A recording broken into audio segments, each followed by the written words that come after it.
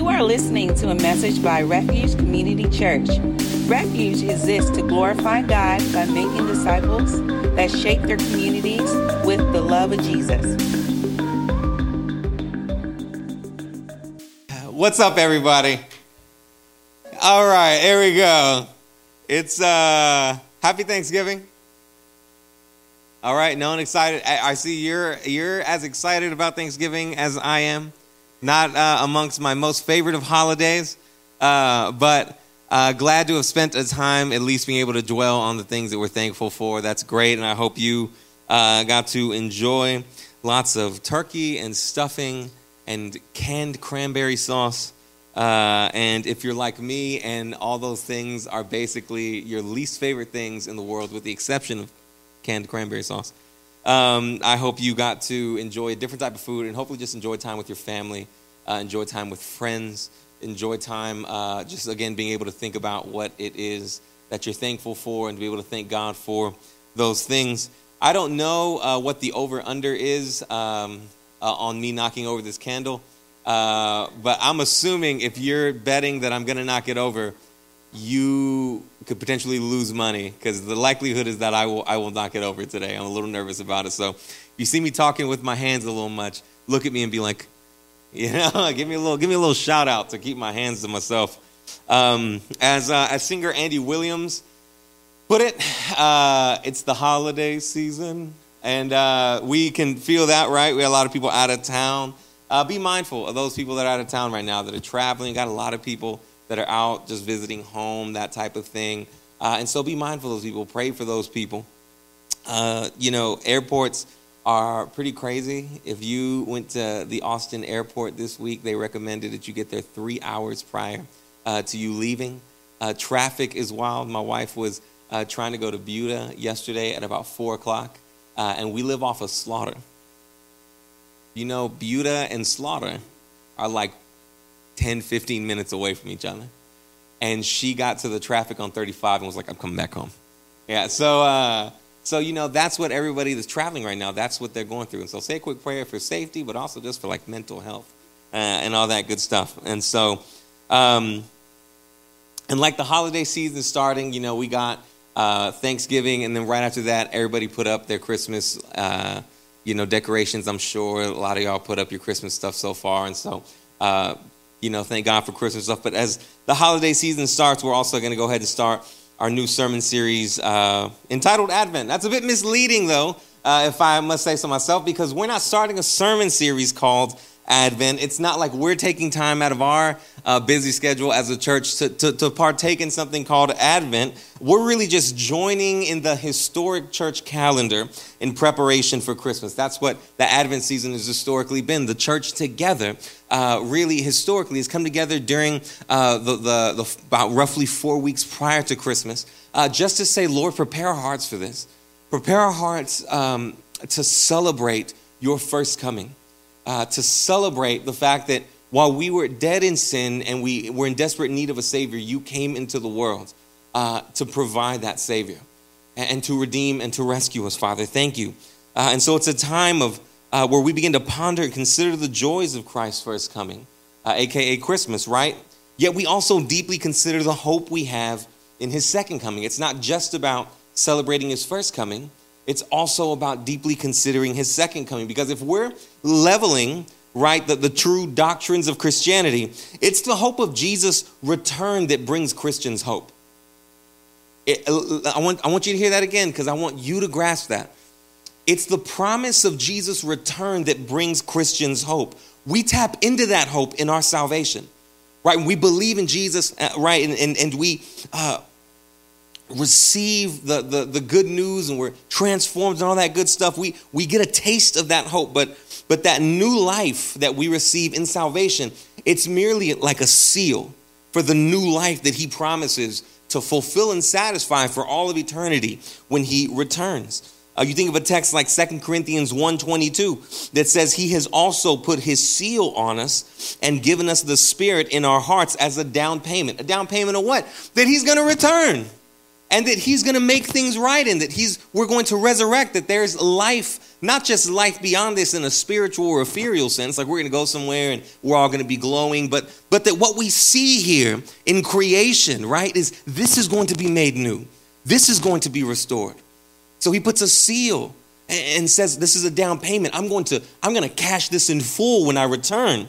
Right? Or perhaps like Philippians 1:6. This is a verse that a lot of us know. I'm sure of this, that he who started a good work in you will carry it out to completion until the day of Christ Jesus. What does that mean? It means that even who we are right now, the people we hope to be, that God has started working on in us, that those people are not finished products, but that Jesus has promised to complete the work that we have experienced in our lives in his return.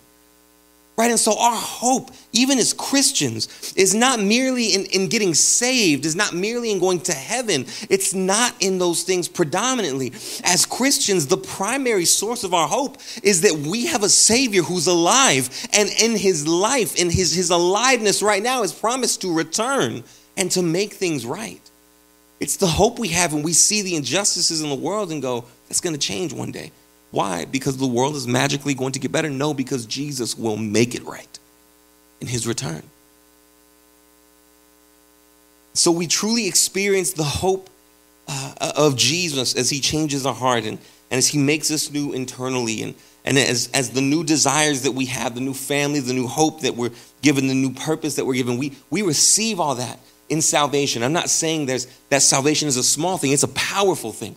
But we are still waiting on the fulfillment of all that in Christ's return. And so we're called to consider that deeply as we remember the great life and death and the resurrection of Jesus that changes our hearts. But while we still wait on our blessed hope, that is the return of Jesus, where the world will finally and eternally, permanently be made right. Right? That's the hope we cling to. That's the hope we actually cling to. And it's a powerful truth. We live in what theologians call the already but not yet, right? The fact that we know the feeling of hope. We know what it is to be changed. We know what it is to see the power of God at work in our hearts. When I was 19 years old, I was involved in drugs, all kinds of stuff. The Lord changed my heart and I was different within like 40 minutes, right? That's a powerful reality where my heart was changed. Something inside of me was different. And I knew this is the thing I'm going to dedicate myself to for the rest of my life.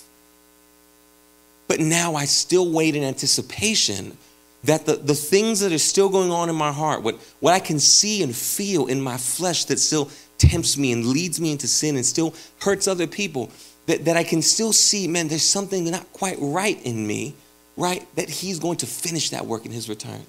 Right, the great hope of his second coming. But how do we live in that? How do we live in that already but not yet? What do we do? Are we just simply waiting for Jesus? Are we just twiddling our spiritual thumbs, right, until he arrives? No. I want to emphatically tell you no. That has been one of the issues historically, if I'm just going to speak blatantly, that's one of the issues historically with Western American Christianity. Sometimes that has been the notion, right? Like, man, you receive the good news, you get the promise that you're going to heaven, and then from there, it's just a waiting game until you die. Because then I get to go to heaven, and then everything is right. When really our home for eternity is not heaven. Our home for eternity is earth. But a renewed, made new, whole earth that Jesus restores completely. Right? And so we're not called to twiddle our thumbs and just wait for Jesus. We're called to love the earth and to care for the earth. Right? That's what this series is about, that in-between time and how we live in that in-between time. It's about remembering the blessed life and work of Jesus, again, in his first coming, in his birth, his life, his death, his resurrection. But it is also about reflecting on why he came and how we're to live in response to what he's done as we wait for his second coming. Now, today, again, we're going to start with some basics. So we're not jumping into we're going to have a few weeks to talk about this. So it's all right if we don't cover everything today. But today we want to get to some basics, right? If we aren't just supposed to, this just feels good, y'all. I'm not going to lie. There's a lot of room to walk around, so I'm definitely going to walk around. if we're not supposed to just twiddle our thumbs, what are we supposed to do? And we're going to cover that through the next few weeks. But the thing is, today we're going to start with some basics that we need in order to really serve and to live that out. If we're called to live and respond to Jesus coming in a specific way, and it's not just sitting around being like, yeah, I think, we're having a good day. We come to church, we go to work, we kind of hang out, we say our prayers, we go to group, but there's something powerful to it. There's something more to it. There's some basics we have to understand that establish like a baseline that we're going to build from. And that's really the point. If that's where we want to go, if that's what we want to do, right? If we want to wait well, if we want to serve well, if we want to live out the calling that God has given us during this period where we're waiting, there's some basics that we have to get right. And so to accomplish this today, to get through some of these basics, we're going to be working through 1 Corinthians chapter 1, the first 9 verses. And there's 3 basics that we're really going to be covering here. The first is the story. We got to realize that there's a story. The second is the people. We have to realize there's a certain people that are involved in this story. And then the gifts that those people have. And so we're going to be working through these 3 basics, right? The story, the people, and the gifts. We're going to be working through that to see, hey, what does it mean? What does it look like to wait well? And what are some of the basics, again, we have to understand in order to wait well, in order to serve while we're waiting, in order to honor God while we're waiting. So let's go ahead and dive in. Again, we're going to be in 1 Corinthians 1 through 9. I'm going to go ahead and read that again, just to get us reoriented with it. It says, Paul, called as an apostle of Christ Jesus by God's will, and Sosthenes, our brother, to the church of God at Corinth, to those sanctified in Christ Jesus, called as saints, with all those in every place who call on the name of Jesus Christ our Lord, both their Lord and ours. Grace to you and peace from God our Father and the Lord Jesus Christ. I always thank my God for you because of the grace of God given to you in Christ Jesus, that you were enriched in him in every way, in all speech and all knowledge. In this way, the testimony about Christ was confirmed among you, so that you do not lack any spiritual gift as you eagerly wait for the revelation of our Lord Jesus Christ. He will also strengthen you to the end, so that you will be blameless in the day of our Lord Jesus Christ. God is faithful. You are called by him into fellowship with his Son, Jesus Christ our Lord. Now, before we jump in here and take a look at these 3 kind of like basics that I'm saying we're going to lay out, we have to understand a bit of the background behind the text. So that'll help us out as we're moving forward. Most of you guys, I want to say, know this, but for any of us that don't, right? Corinthians was a letter written by Paul to a church of people in the city of Corinth. Okay, now, to put it simply, there were some issues, all right, in Corinth. All right, big trouble, little Corinth. You know what I'm saying? Like, there were some issues present. Lots of issues. In fact, if you continue to work through the book of 1 Corinthians and 2 Corinthians, it gets real dicey. It gets like, man, this is crazy. It's one of them deals where, like, if you were going to plan a soap opera after the Bible, this is one of the books you'd be like, that's fodder for my script right there. You know what I'm saying? And so there's a lot going on here, a lot of issues. But before he gets on to that, and Paul's going to get to that, like I said, this is one of the longer letters that Paul writes, and he's going to get to all of that stuff. And then there's another letter on top of this one, sent after this one, that he's going to work out even more issues that are present in the church. He's going to get to all that. But right now, from where we're reading today, Paul is just introducing himself. Right? He's kind of introducing himself in the letter. They know him, but he's kind of like letting them know, I'm writing this to you. He's sharing his heart. He's letting them know that he loves them. He says, man, like, it's right for me to feel this way. I mean, I'm thinking about you. I care about you. And while he's sharing his heart, he shares a handful of things that are important to us as believers to be considerate of. Again, the basics that I kind of want to lay out for us. The first and thing that we should really pull, even just looking at these 9 verses all together, is that there's a story. There's a story at work here. Right? The majority of the Corinthian church came from a pagan background. Now, what does that mean? Pagan as in like they worship the devil? No. Pagan as in like they just worshiped other, quote unquote gods, little g gods. The majority of the Corinthian church was not Hebrew. They didn't have this background of reading the Bible stories, of partaking in the rituals. They came from a worldly pagan background. They didn't know about the Judeo-Christian God. They weren't Jews. They hadn't shared in stories of Abraham and Isaac, the stories that shape really a larger story in our mind. Right? They didn't really have that. They just existed. They existed in this world where the concept of time time moving forward, time not really having any purpose. It wasn't moving anywhere. The time going somewhere, having a purpose, moving us to a specific destination. That wasn't a concept that really entered their minds prior to Jesus. Prior to Jesus, they perceived the world as a place where gods, little g gods, the pantheon of gods had their own lives. And those lives were eternal, but those lives were kind of a lot like human lives. They were often filled with very stories of very real human strife, the things we would go through, right? Like people hating each other and angry at each other and retaliating to each other. And if it was a bad day and they were retaliating a God on a day where you just happened to be in the way of the retaliation, then you were kind of just collateral damage in that instance. And that's how you really went through life. It was just kind of this blur of existence. But that's also why there were so many tales of glory in antiquity during this time, because what else was there to live for? What else was there to live for besides getting your name etched in all time by someone that could tell a story of what you did? Because if it wasn't for that, what else was there? There was nothing. And Paul understands that this is the world they've come from. And so reorienting themselves into this new way of seeing the world may be a challenge, but he also knows that they can't stay living like that. They can't continue to perceive the world like that. Paul wants them to see that there's not just this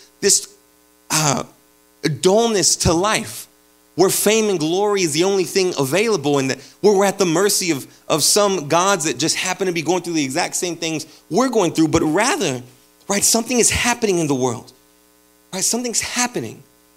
This isn't a pointless melodrama that we're going through. There's something going on in the world right now.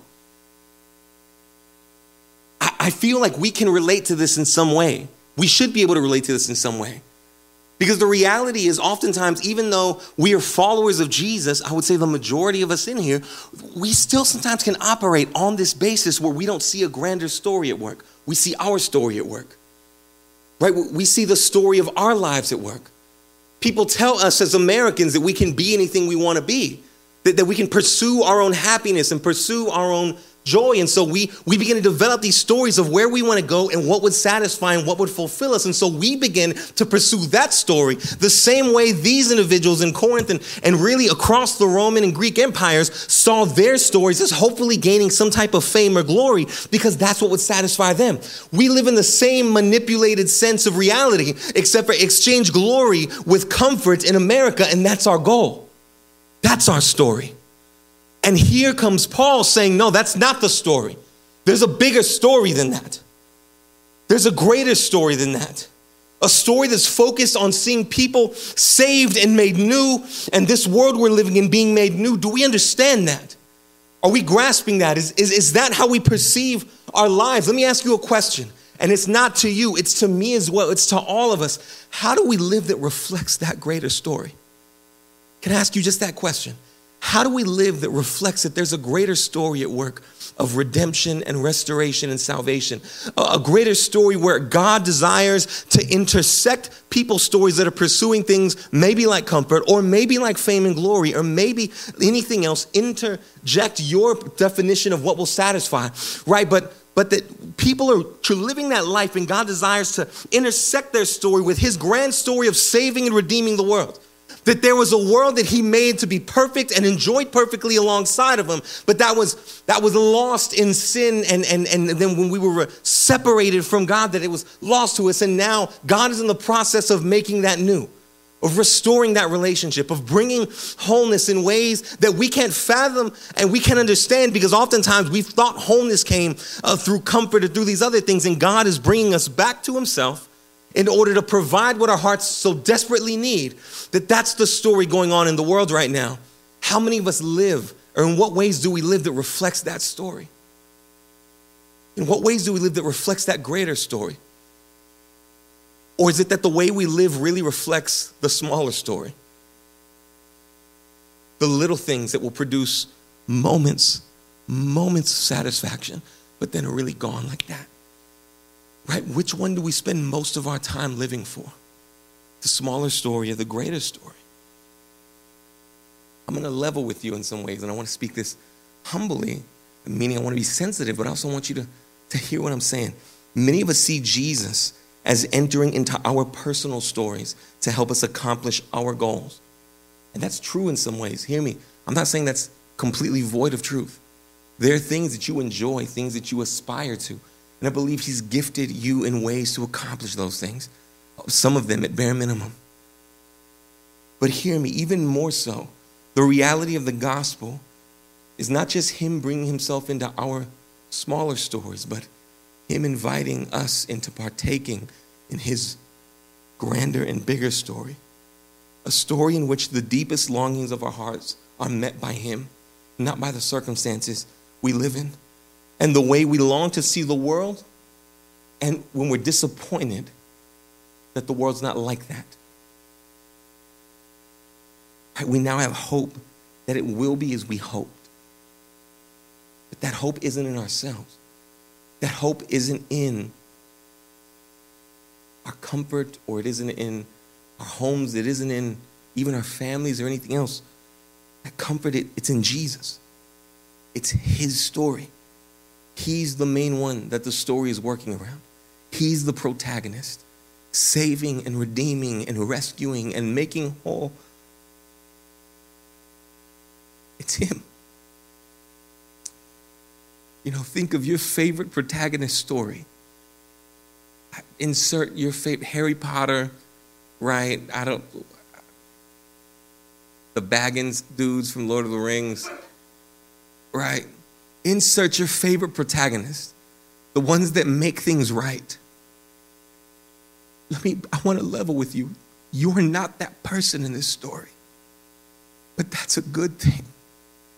Because the one who is the protagonist perfectly understands you and the situation and is perfectly and wholly equipped to rescue and redeem and to finish the story and say it's finished. He's Jesus. He's the protagonist. He's the hero. He's the one that's making it right. It's his story. That's the point of Christmas, right? That there is this rescue mission for humanity and creation unfolding before the world in this little baby. That's the point of Christmas. Right? Think about that. When I put up the tree and wrap the gifts and sing the songs and be merry and drink hot chocolate or whatever it is that you do, the point that we're celebrating is not just that, oh yeah, like Jesus was born and that's a good thing. It's that the plan of God, the story of God to rescue the creation that he loves so much was born and present in this little baby in a manger. That's the story. That's what we celebrate. That the story began its climax as that baby entered into the world because the rescue mission finally had its rescuer. And he was right there, present. That's the grandest story.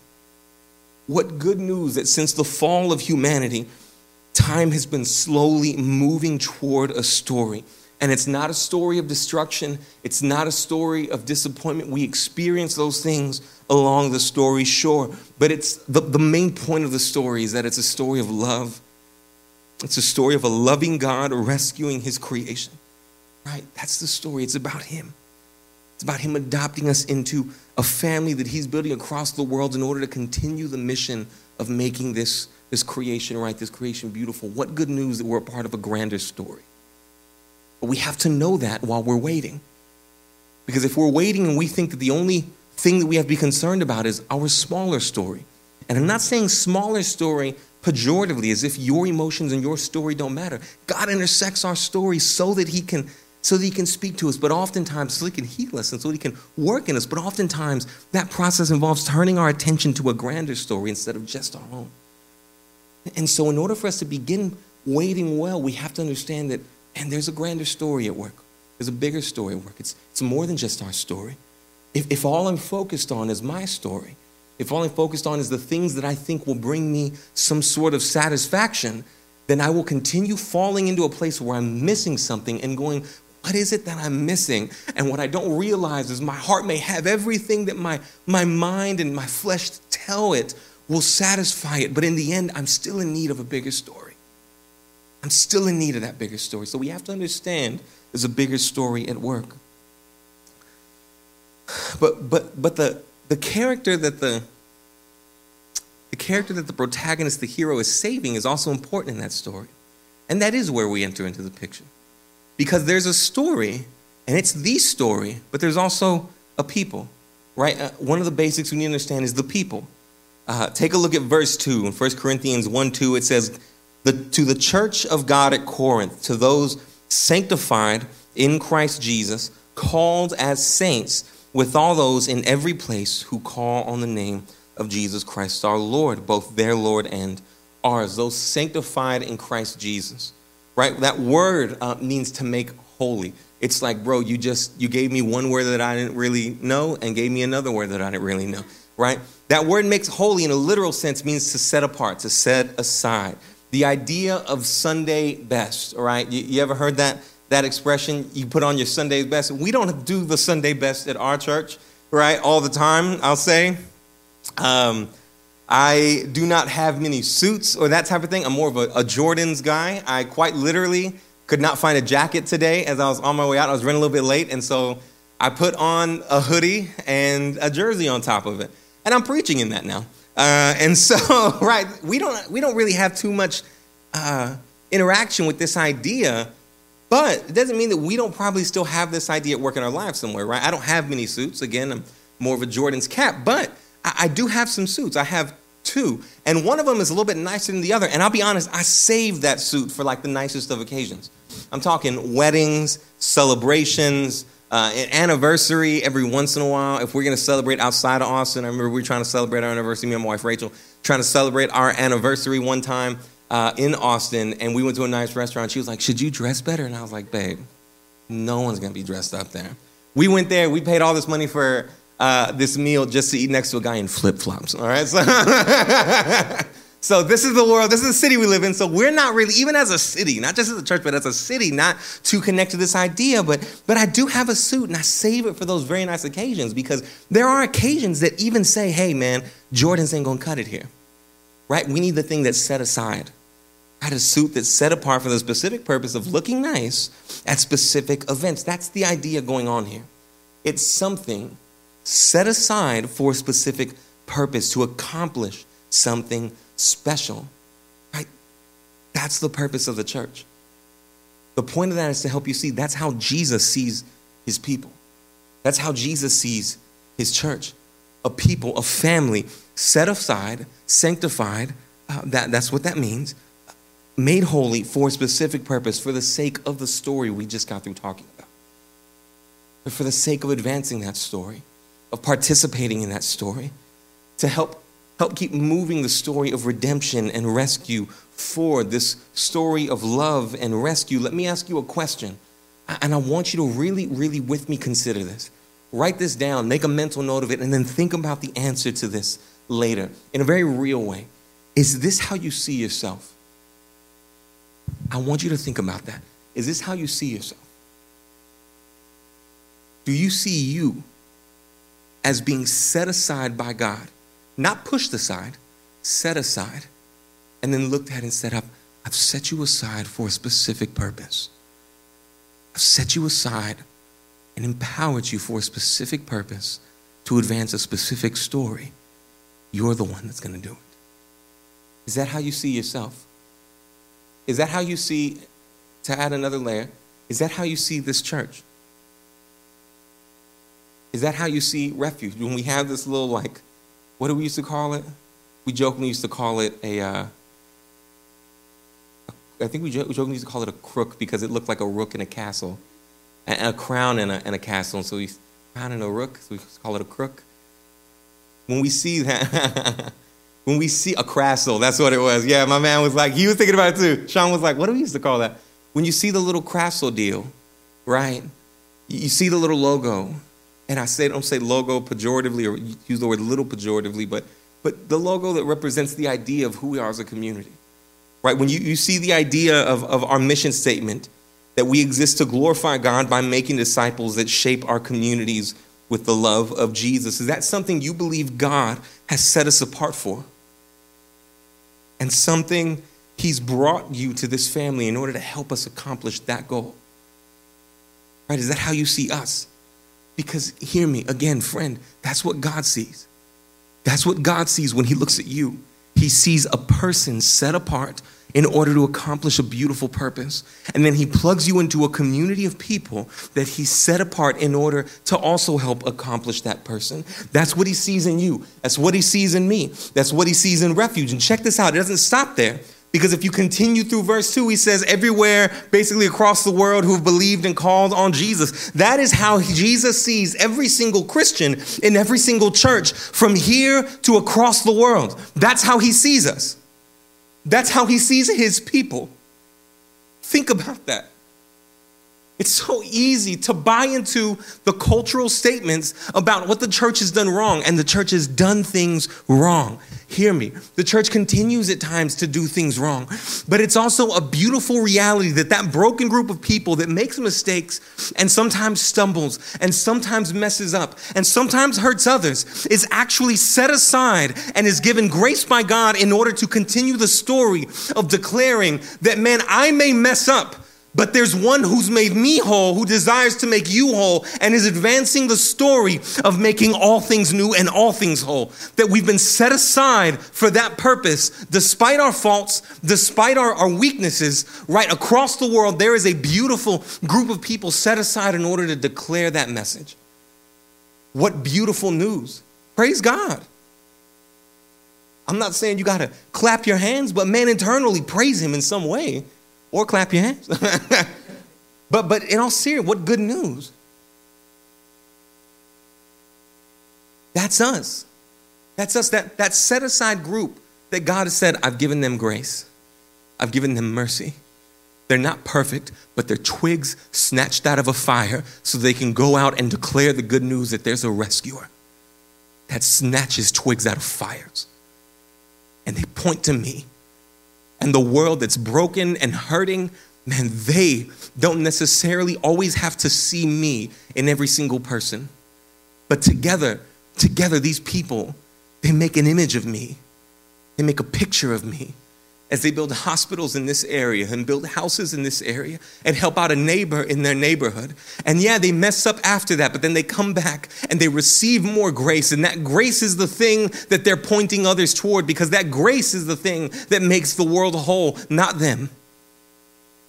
That grace is what instructs people to deny ungodliness and worldly passions and live in hope and in holiness. That grace is what does it. And they keep returning back to that fountain. And when the people around them who are hurting and broken or in desperate need, they point them not to themselves and not to the church, but point them to the head of the church, to that fountain of grace. What good news.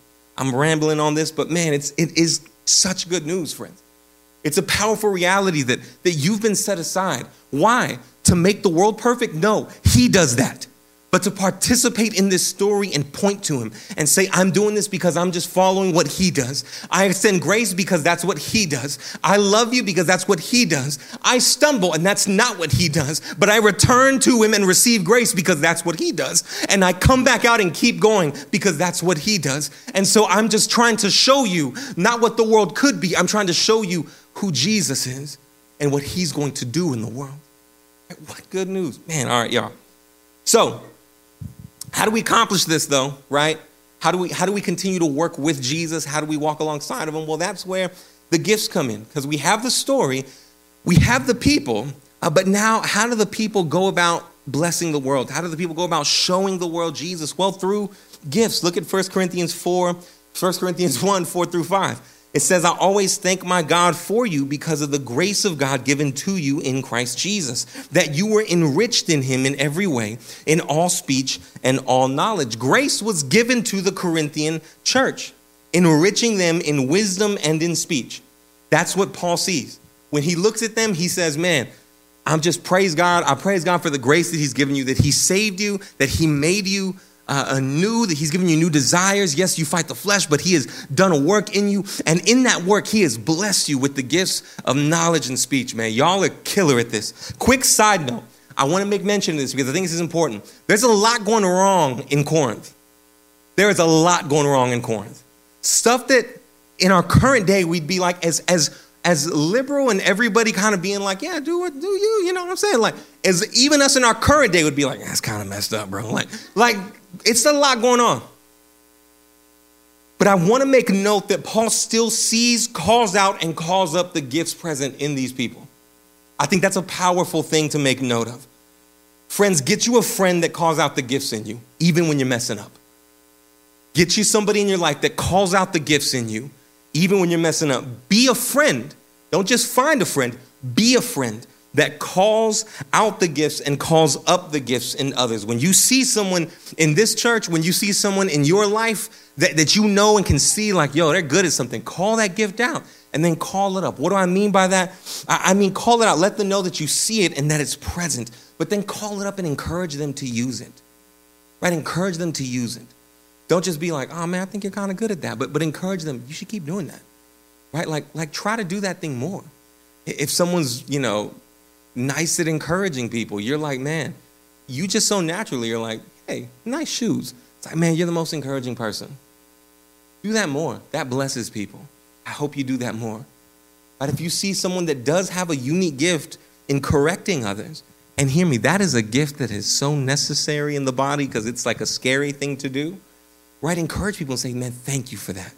The way you corrected someone there was a gift. Keep doing that. I hope you do it in love. And if it doesn't mean that they're perfect, it means that you're seeing gifts, calling them out, making them known, and then calling them to use those gifts. Right? The Corinthians were gifted. And yeah, man, they were tripping in a lot of ways. But Paul still saw that, man, they're blessed, they're gifted in speech and in knowledge. So many people in that church were gifted to understand things about God and to teach things about God. They taught people, they instructed people. Generally, I've read in a few different commentaries that the people in Corinth were probably decently learned people, right? They probably were decently learned people. And in a community like the church that valued education, remember, this is a group that early on were known to be like promoters of education. Literally, the early church taught people to read so that they could read the Bible because a lot of people couldn't read in that day. And so they would line people and be like, yo, we're going to teach you the alphabet. We're going to get you reading because you need to read God's word. A little note on how important God's word is, even to the early church. Even Sunday schools, right? What is the history of the word Sunday school or the idea of Sunday school? Is what? Is it a Bible study before church? No, it was in rural communities where there weren't schools present. And so before church, they would come to the church house to go to Sunday school where they would learn to read and write. The church has historically been pretty pro-educating people, especially so that they could then use those gifts, use that education in order to pursue God. And so they were gifted people. And the gifts that they'd been given, they were using them. They were actively using them for the sake of the church. In fact, they were using them so much and using them so prolifically and pretty much always on it that some of what they were gifted in began to produce some negative things because they probably were like obsessed with trying to figure, they're like, dude, you know what?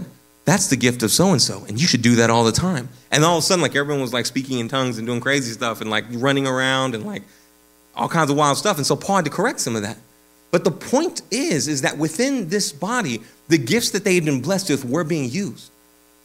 They were putting them into practice. Paul didn't just call them out, even in the midst of their other mess ups. He called them to use them. God is calling them to use them, and they're putting those gifts into practice within the body of the church. The Corinthian church understood that there was a story and that they were amongst the people that story what was meant to work through, was meant to be told through. And so they were using their gifts in order to bless that body, in order to advance that story.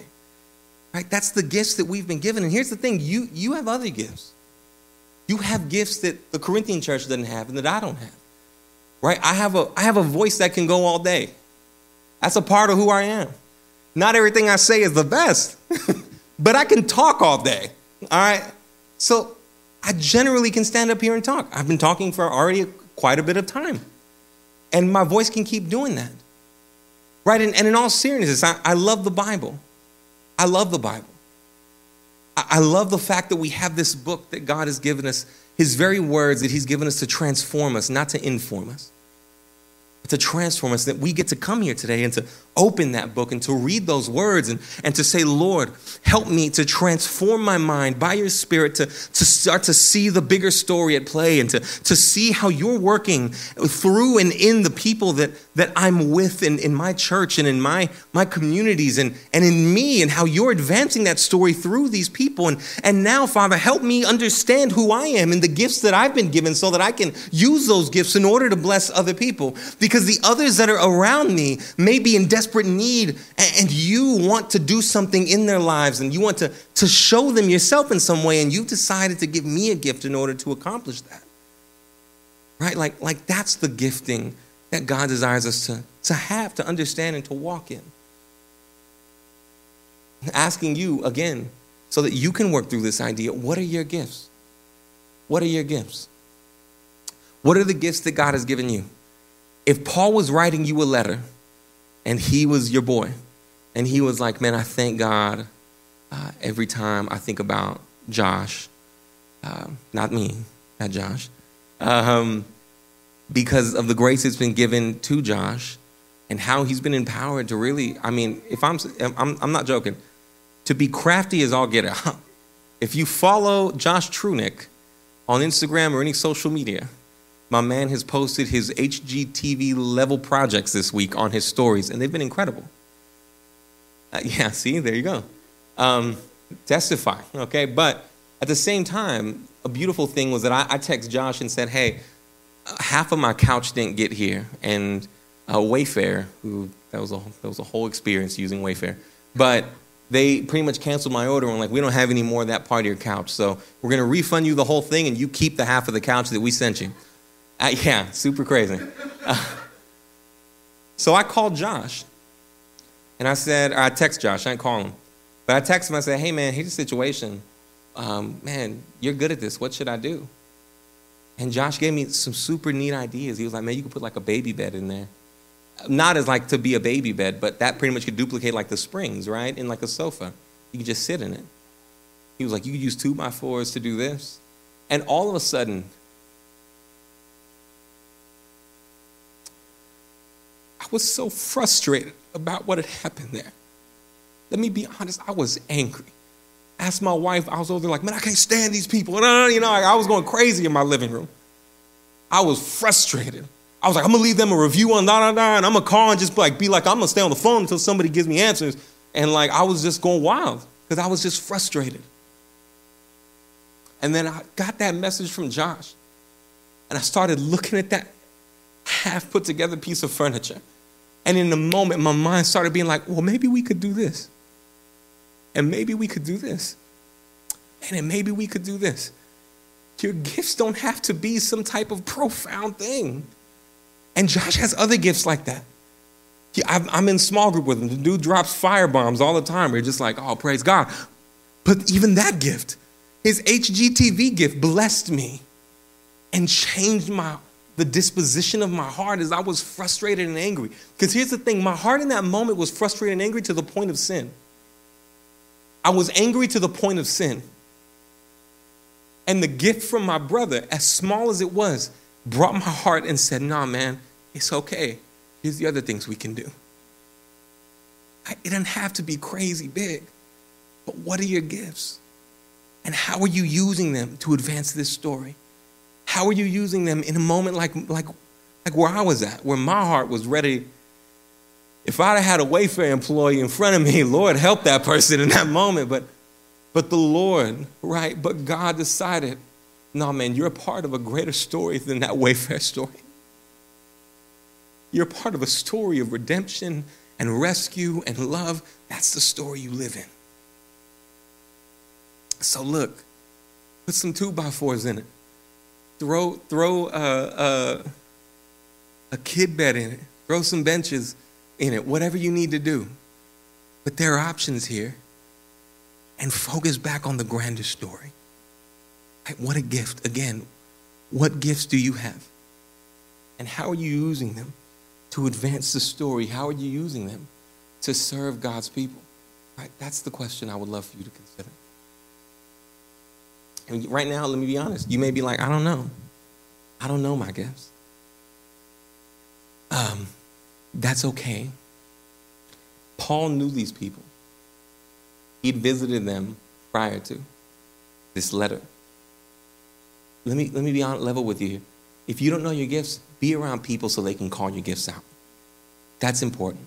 If right now you're like, I don't know what I'm good at, you need to be around some people that are going to say, this is what you're good at. I didn't mean to get that close to my mouth. Right? But that's what you need to be around. People that are going to call out, again, people that are going to call those gifts out and say, I praise God for the gift, the grace that you've received, and how that grace has empowered you in this way. Bless people with that. Right? Be around, and then from there, be around people that are going to let you practice that gift. Oh, I'm going to let Josh practice his gift because that couch is halfway done in my garage. I'm going to need that. I'm going to need his gifts. Just letting you know now. Right? But be around someone that's going to call your gifts out, call your gifts up, and then allow you to practice them. Maybe you do feel like you have a gift to correct people. Guess what? We're a community of people that longs to follow Jesus faithfully. You're going to have some chances to correct some people. That sounds like a harsh gift. It's not. It's a blessing to have someone say, hey, man, I know that you were trying to do this right now. But you know what? What you ended up doing, I think was hurtful to you, hurtful to others. I really encourage you to reconsider how you did that. Right? That's a moment that blesses someone else and that we desperately need. The church body as a whole desperately needs. Be around people who are going to let you practice that. My prayer is that if we understand and start to work through these ideas, right? These ideas of these basics, the story that we're plugged into, the fact that there is this God who is working in the world, and that's the story we're a part of. And he's saved us and called us and really set us apart into a group and a family that he said, I've set these people apart right here in order to advance my purposes in the world. And then from there to say, okay, I'm a part of this group. What are the gifts that I have that can bless this group of people and now allowing us to bless the rest of the world so that we can advance that grander story, right? If we can begin to piece this together, the way we live our lives no longer becomes twiddling our thumbs. It becomes active. It's no longer passively waiting for God to come and to make things right. It's understanding that he's empowered us with gifts in order to advance his story, and he's placed us into a community of people where we get to share those gifts that complement each other in order to advance that story. There's an active waiting happening there where we're thinking, what can I do? What has God given me? How can I get better? Where am I going? Where are we going? We told you this a few weeks ago, right? Like, the idea of our church body isn't that one person has the direction from God. Josh isn't leading the church. Jesus is leading the church, and we're following Jesus. And so if he shows you, man, I think we need to do this as a church, holler at your boy. That would get me lit. I'd get super excited about that.